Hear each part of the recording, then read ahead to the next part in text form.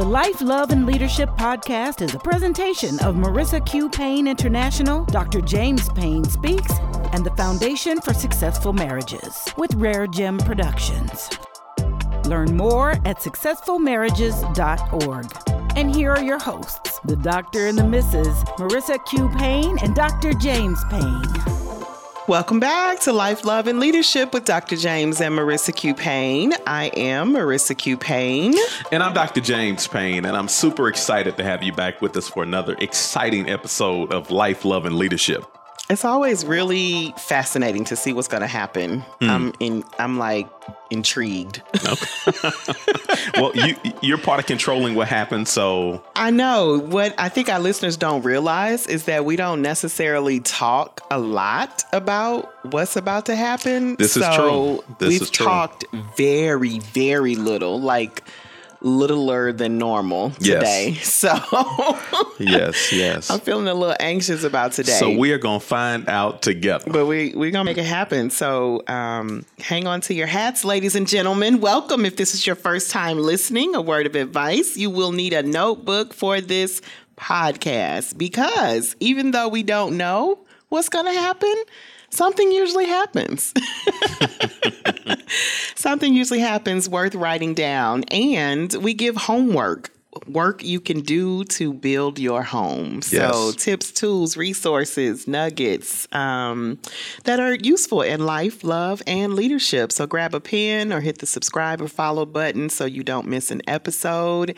And let's get into it. Yeah. What's the big idea today? So today's big idea, we're going to be talking about 5 things to guard against when you're working to grow and develop your personal maturity in your relationship. Everybody is trying to ideally present the best version of themselves. But there are some things that can unintentionally get in the way and inhibit progress if you don't really guard against these 5 things. So we're going to kind of unpack that today. So we're going to talk about growing up. We're going to talk about growing up, being mature, and just hint, it has nothing to do with how old you are, but how you respond to things. So, wow. Yeah. So we're going to get into that today. Going deep today. We're going to do a little bit today. But before we get into that, as always, I got to know what's going on your mind today. What's going on in that pretty little head of yours? So I'm actually going to do a little double dipping, I think. Okay. So some feedback we've gotten from listeners. So this is kind of like what's in the mail and what's on my mind, a little social scrolling. And this is something that'll probably come up every podcast season. It's around gender roles. But a listener asked us to kind of chat a little bit about how we feel about traditional gender roles in relationships. And then I was chatting in social spaces, and one of my Facebook friends, was talking about how she was offended meeting someone, a guy, and he asked her if she cooked in the first encounter, and that offended her.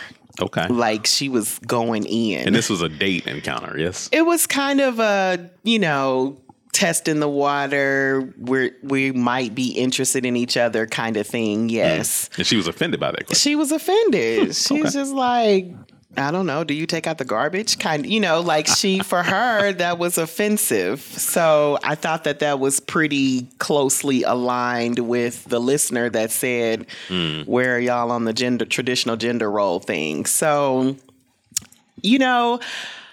it's funny because, and I told her, I was like, I'm definitely going to put this on the podcast. So, I think that I'm not offended. I don't think I would be offended if somebody asked me I could cook, if I can cook. I think that I'm like wrestling for words here, because I feel like I'm walking into a landmine, and I don't know why. So I think my short answer is I'm not offended. And I think it's an innocent question. I think it depends on your background, your socialization, and your previous relationship experience and all of that. I think we put, and I think why I'm pausing is because I think this will get into kind of, our own dynamic. I think we can get offended by the simplest of things depending on our background and stuff, right? Yeah. Different things are triggers for us for different reasons. And so I can ask you a simple question and you can take it all kinds of ways. Like it can be the same question. I can ask you today at 1 and it just be no big deal. And I can say the same question at 10 and you be completely offended by it. Well, I think that's germane across the board for folks. So you can have, based on history, what's known as an embedded response. And so it's just kind of an involuntary response that, cognitively, this is how your brain responds to this activity or this happening. So that's very possible in how it shows up. And that response is tied to something in your past. And so when when that shows up, that response is automatic. You don't even have to think about it. It's intuitive.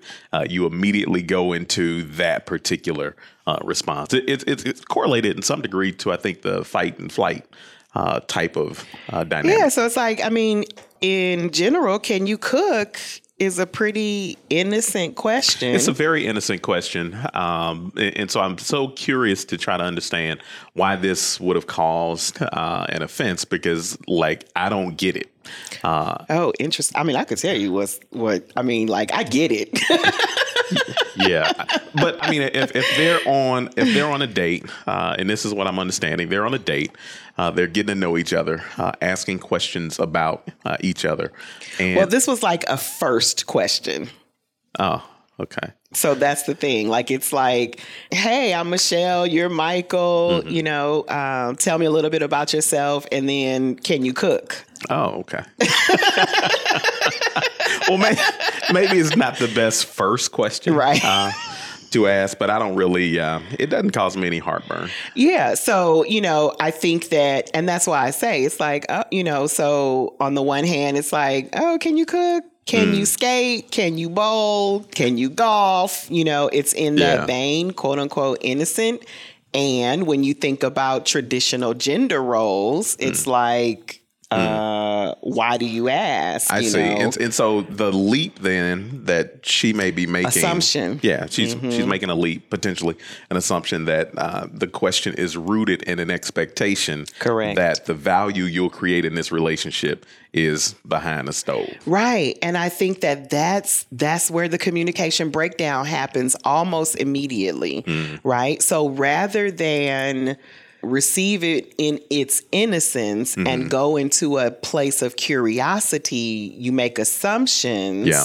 And instead of assuming positive intent or informing your curiosity, you can just jump right on it and go into, offense. Yeah. And I definitely think all communication works through, we all have filters that when we receive information, it goes through our filters and we process it a certain way. Yeah. And so we have to be intentional to recognize how our filters can color certain things and be on guard to say, okay, this may be an innocent request. Let's get to the third or fourth layer of that, that question it may and discussion. be, or it may not be. There might be cause for concern. It's like it's a red flag or orange flag, yellow flag, whatever. Yeah. So it's like, oh, that's an interesting question. Why do you ask? And then now you asking a question, answering a question with a question.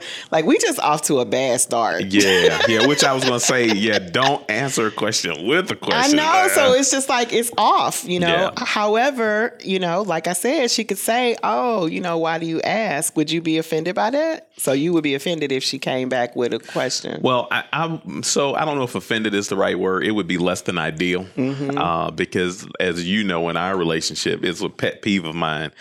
If I ask a question, I'm seeking an answer. I don't want a return question prior to getting my answer. So it's like, answer my question, then you can have a follow-up question. So what do I do if I don't like your question?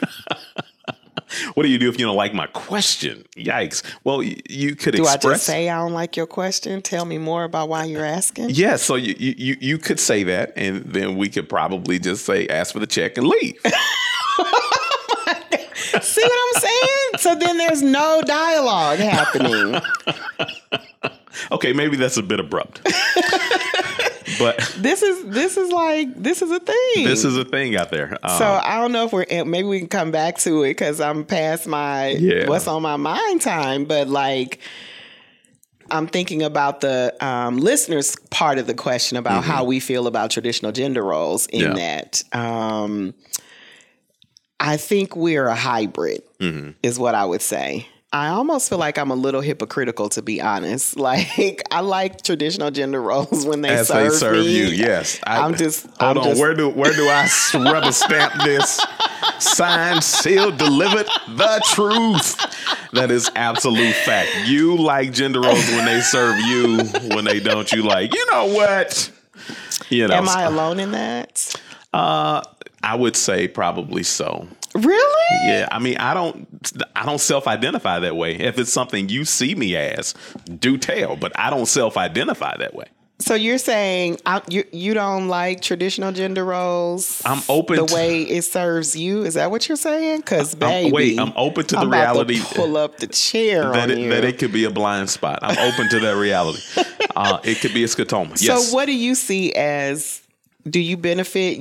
I know you see yourself giving me traditional gender roles, but you don't see yourself as a recipient? Well, to some degree, yeah, there is expectation. So we talked about our, gender roles quite a bit before, and there is expectation when there is a traditional family meal, Christmas, Thanksgiving, that sort of stuff, that you take ownership of producing that.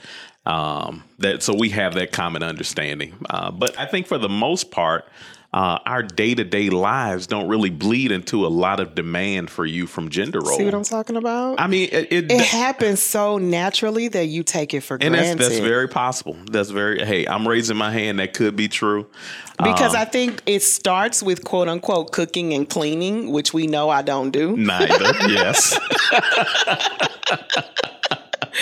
But do you literally think that you would be happy in our relationship if you weren't the recipient of some additional benefits? Well, I mean, you have to know your personnel. Yeah. And I recognize, and we went through a process of me trying to convert you into my mom and that sort of thing.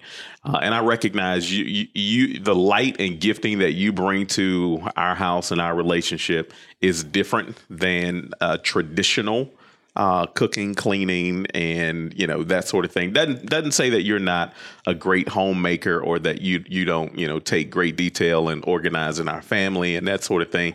You do wonderful with all that. But I think your language, it's a hybrid, is probably good language. So I'm gonna say hybrid, and I'm gonna tap hybrid, and then I'm gonna back out of this situation. You should do that. You should do that. We could continue this conversation on Thursday. Yeah. Okay. What's on your mind? So what's on my mind this week is stewardship. Stewardship. So fancy. What it means to be a responsible steward. So I've been doing a lot of reading, and I ran across this book that I was reading. It's called The Theory of the Leisure Class. And there's a quote in this particular book that really caught my attention that I wanted to share with the listeners. It said, basically, spending never ends, but the joy of it does. So what that says, spending never ends, but the joy of spending does. So we're never fulfilled. We're never fulfilled.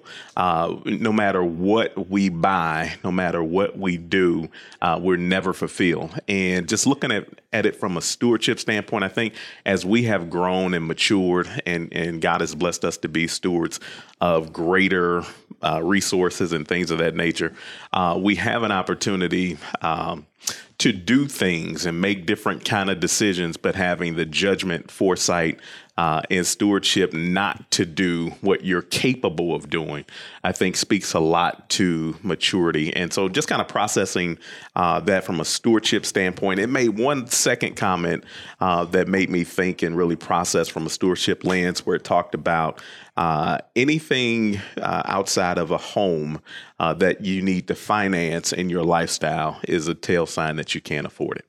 And so just kind of reframing how we think about our resources, how we think about being stewards over our resources, and just really processing how to strengthen our stewardship over what God has given us trust to care about. So that's kind of what's been on my mind, just reading, thinking, planning, and processing stewardship. So does that mean you're going to start spending less? It means I'm going to definitely start being, and I've already, I think, to some degree, started being more thoughtful about spending. So, just because I can afford to go today and buy the car I want and like, doesn't make it the best financial decision for those particular resources when there's an opportunity to maybe dump that money in the market for a stock split or some real estate investment or other things that are more aligned with our goals. And so I think I'll definitely be more thoughtful for sure. That's so interesting. Yeah. I actually just had this conversation with my life coach this week. Because I was wrestling, it's a different vantage point, but I was wrestling with, so I'm a social worker, which means not to say I don't spend, I spend as well. Sure. But I also give a lot, financially, but also give in time. And giving in time costs me quite a bit. Because if you have a need and I can fill it, I'm pretty much going to do it. But that costs me. Yeah. It can lead to overwhelm for me because whoever I encounter, if you have a need and I can fill it, I'm going to fill it. And that's not always good business sense. Absolutely. And so what I discovered was I have to say no to sometimes things that aren't good business sense, even when I can meet the need. And that's really hard for me based on how I'm wired. Yeah, I think you have a pretty generous spirit, but I think coming to the realization that you're a limited resource. Yeah. And, the time that you invest in one activity, you're always making a decision. And so time you invest in one activity means it takes away from something else that you could do. So you're always having to be real critical about deciding what you're going to invest your life and time in. Yeah. And the way I made peace with it was, I was like, I can't say no to something because of the money. Like, I just can't do that. But it wasn't about saying no because of the money. It was saying yes to me, my family, and my future. Wow. And so I think that meets the stewardship model that you're talking about. Absolutely. So that happened. Absolutely. So that's what's on my mind. Let's get ready to rumble. All right, so for this week's Fight of the Week, I want to get into what I will term Angry Chew Part 2. Oh, Lord. Yes, Angry Chew Part 2. Recently, we were at a restaurant, and it went left. Like, we pulled up, and we were trying to engage a conversation. And to be completely frank with you, I don't even remember exactly what we were talking about. I can tell you. I know. the memory of an elephant right here. But it went left, and we spent the entire dinner just angry chewing. And by the time we got home, I think we were able to kind of talk a little bit and start the process, although I can see in your face, we didn't make it all the way through, but to start the process of healing and reconciliation and working through it. But yeah, just Angry Chew at one of my favorite steakhouses. That's the setup. That is the setup. So let me tell y'all what happened. So simple. Such a simple little thing. So we have an Amazon Prime business account. And when you place an order, there's an approval status. And so you told me that you had placed an order and, I needed to approve it or what have you, which I had already done. It happens automatically, et cetera. You don't use it that often and whatever. So you were like, we need to take that approval off. And I said, no. And then I guess that offended you. That shut everything down. And so then you said it again and you were like, I don't know exactly what you said, so I'm not going to obviously redo it. Mm-hmm. And so you said it, restated it, and I was like, well, no, it's a business account. And you said it's not a business account. It's on our personal card. And then you were just like, it doesn't feel good that you would tell me no for something that there's no reason for it, blah blah blah blah blah. And then that was pretty much a wrap from there. And it was interesting because I knew, I was trying to communicate to you that the account was a business account. Multiple of my team members have access to it. So I couldn't take the approval process off because I have to, obviously see what's coming through, make sure, people aren't abusing the account, and that there are different credit cards in there. And so when you use it, you put it on the personal card, but it was in fact a business account, which I don't think you realize. But because you had heard me say no, you were pretty much offended, and now we can't talk. And I was just like, I was ready to go, and it was just a mess. Yeah, and so I stopped listening to you at the no. Everything after no was like just garbled language, from the Peanuts, just garbled language. Oh, good grief. Everything after that was garbled. Right, and you were kind of mean in your language, and so I was like, I don't want to have this conversation anymore. And you were like, I want to talk about it now. And I was just like, wow. So, but you just, it was just bad. So then we didn't talk anymore the rest of dinner. Mm-hmm. Until later. So we didn't talk anymore at that point. And basically we get home and I express, hey, listen, I regret that we had... go ahead. I regret that we had a challenging dinner experience. And you had like this expectation of an apology. Mm-hmm. And I was like, I don't really think I did anything that warranted an apology. And so I believe in being... if I tell you I'm sorry, I really mean it. And so I don't waste sorries just to move forward. I'll keep the tension in the air because I want it to be authentic. And so if I don't think I've done anything worthy of an apology or that I've done that, then I'm not going to issue an apology. And I'm cool with sitting in that tension. But I will say this. Which is why I'm still rolling my eyes at you. But I will say this. I definitely so I can own the areas where I didn't achieve my best, my best in that space. So I stopped listening at no, which is a bad thing. And the reason I stopped listening at no is because my ego says you can't tell me no on this, and so no is not an acceptable response. So that's fair. That's honest. I didn't listen. Can I ask a question about that? Of course, you can ask a question. So you stopped listening right there. So you stopped listening at no. Does that warrant an apology? Put it on a parking lot.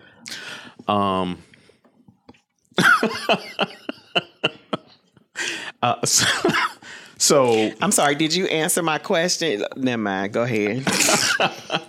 So I stopped listening at no. I didn't listen to understand. I jumped to a conclusion, and I had this whole conversation in my head about what the no meant. We talked later, and you kind of explained why you were transitioning, or I guess why that was the way that you saw it. But I had that complete conversation in my head. I got offended before I got information, and my pride wouldn't allow me to let it go. Oh, So, so maybe I owe you an apology. I don't know. We'll. I'm sorry. Oh, Crowd goes wild.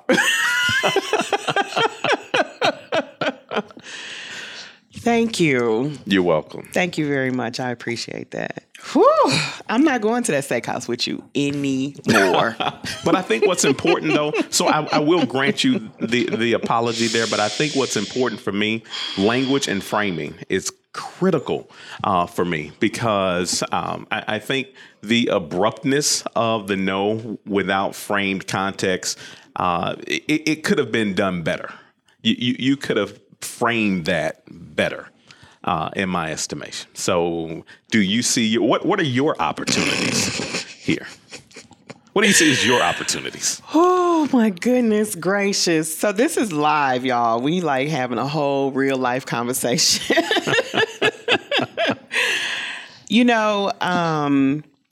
Honestly, I don't remember exactly how it happened. It's so interesting because we just talked about this, right? Like inserting it was an innocent question that I gave an innocent answer to. So it was an open-ended question that I gave an open-ended answer to. But I think you have to be mindful of the fact that you're communicating with a human being that has thoughts, feelings, and emotions outside of your own. And so so can we agree that how you frame anything is everything to how a response happens? Can we agree on that? I want to know if the listeners are listening. I can't wait till Thursday this week because I kind of feel like you taking your apology back. I'm not taking my apology back. I'm saying I apologize in your favorite transitional word. And I think there was opportunities for you to better frame how you engaged that situation. Okay. Okay, fine. Sure. In hindsight, though, knowing what we know now, I know that a blanket no feels hostile to you. Mm-hmm. And we'll always get a response. Sorry. That's not really my fault. That's more your issue than mine. However, I can help you with that, which I'm willing to do as your partner. But no, in and of itself is not wrong, I don't think. Framing is everything. But you asked me an open-ended question. You said, can I do this? And I said, no. That's a complete answer. No is a complete sentence, but if you want to have a healthy relationship, but I didn't know. I suggest you reframe. I didn't know. It was a landmine that I walked into that I wasn't aware because I'm not in your head. So now that your cognition has been elevated. That's what I'm saying. Now in hindsight, but how do I know which no's work? Because you could ask me, do I want bacon? And I could say no, and you're not offended. Oh, Marissa, I'm just saying. You have a master's degree. You're able to understand context more clearly than that. So here's what I think. I think just like you said, you don't like to give apologies when you don't mean it. I feel like what you're asking me to do is to give I understand when I don't fully understand yet. No, so what I'm asking... I'm sharing my perspective at the moment. But you took a breath. Oh, I took a breath. Jeez, I can't breathe. I took a breath, but I hadn't finished my thought. Okay. And I'm hoping that you're here, you're listening to understand and not to respond at the moment. Yep. Okay. So what I'm saying is, I'm hoping that you want me to actually understand and only be genuine. So it's not that I'm trying to be difficult. I really do want to understand. And right now, what I'm saying is, I do understand to some extent what you're saying. Hindsight is 20/20. I feel like in the moment, I didn't have context. You don't need context. Anything that you ask me to get for my thought out. That I say you're defending. A blanket no to, you're going to need some additional context. You're not listening to understand. And you already know that. And so all of that is just gamesmanship to me. But okay. So I think that this, like I said, goes back to what we were talking about earlier in terms of how something simple like an Amazon order or a simple question, depending on context, can turn into something bigger. So a yes or no question answered with a yes or no answer can become something bigger. And so I think it's live and living for us, and we need to continue to dialogue about it, which we will continue to do and always do, and continue to learn and grow together. We always say we are the first listeners of our podcast, and I think that this is a great example of that. A superb example, and you're always growing and always learning new things, taking in new information, and trying to find better ways to be the best version of yourself. And I'm never going to that steakhouse with you again. What's the big idea? What's the big idea? What's the big idea? What's the big idea? So for today's big idea, I want to talk about 5 things to watch out for when you're working to grow your personal maturity in your relationship. Now, obviously, when all things being equal, both partners are working to present the best version of themselves in their relationship, which ties back into personal work that they need to do to bring the best version of themselves. And so there are 5 different things that I want to walk through and just kind of have some conversation about. The first of which is to watch out for becoming defensive when you should be taking responsibility. And this is kind of steeped in the idea that maturity doesn't come with age, but with the acceptance of responsibility. What do you think about that? I agree. It's very easy to become defensive. I think we, in our Fight of the Week, we just kind of talked about that. I think we've talked about this before, that is it defense or offense is the first act of war? Defense. Defense is the first act of war. Mm-hmm. And so I think that is a huge level of maturity, is to be able to receive information, to receive feedback as data, and not as an attack. And it's a growing thing. I think the natural human response is to defend. Mm-hmm. Like you talked about, listening to understand versus listening to defend. Like that's like a skill that you have to really be conscious to develop. Like you have to be intentional about it, because you have to tell your brain it's not about me right now. Like I'm focusing on the other person and hearing, so that I'm focusing on their experience. Like it's a selfless act. And it's not easy, but it's definitely critical in maturing. Yeah, definitely critical in maturing. Definitely not easy, but definitely something I think both partners need to do. The second leg of that stool is to watch out for being too focused and well-versed in detailing your partner's faults and shortcomings. Instead, focus on the areas you need to improve to show up as the best version of yourself. There's always this tendency to confess your partner's sins. And we do this, in counseling all the time, confessing the partner's sins to the neglect and acknowledgement of your own. And so it's so important not to become an expert in what's wrong with your partner, but to focus on what did I do in this situation that I could have made this better. Mm-hmm. What do you think about that? Mm-hmm. Yeah. I mean, I think the two go together because typically when you're defensive, you're talking about the other person. You're either, you're naturally sort of saying what you did or didn't do, or you're talking about what the other person did or didn't do. And neither of which are helpful. They're harmful, actually. So absolutely. This is tight stuff. Yes, it is. Uncomfortable. I feel like I'm in like a squirming in your chair. Yeah, like tight jumpsuit. Like what do you call those old suits? I can't think of the name of it. It'll come to me. But I'm in one of those. You in one of those. Mm-hmm. Okay. The third leg of that stool is to watch out for how you air your grievances. Don't bring heat with your grievance. Maturity demands being calm, thoughtful, and well-reasoned in how you address issues and the timing in which you address them. All time frames are not created equal. And so to the degree possible, you want to be thoughtful about when you bring it, how you bring it, and just really being thoughtful and mindful. Now, I get it. Stress makes people stupid. So when you get under a stressful situation and like we just talked about in the fight of the week, there can be a tendency for things to jump off the rails. But to the degree possible, work to be thoughtful about how you air and bring grievances to your partner when you have a grievance with your partner. The next leg of that stool is to watch out and avoid catastrophizing, just making more of the issue than is truly there. Keep the issue in context. Don't take leaps. Don't give it more energy than it deserves, and try to keep everything within an appropriate boundary context. Sometimes we succeed at this, sometimes we don't, but the message is to, when possible, work hard to achieve this.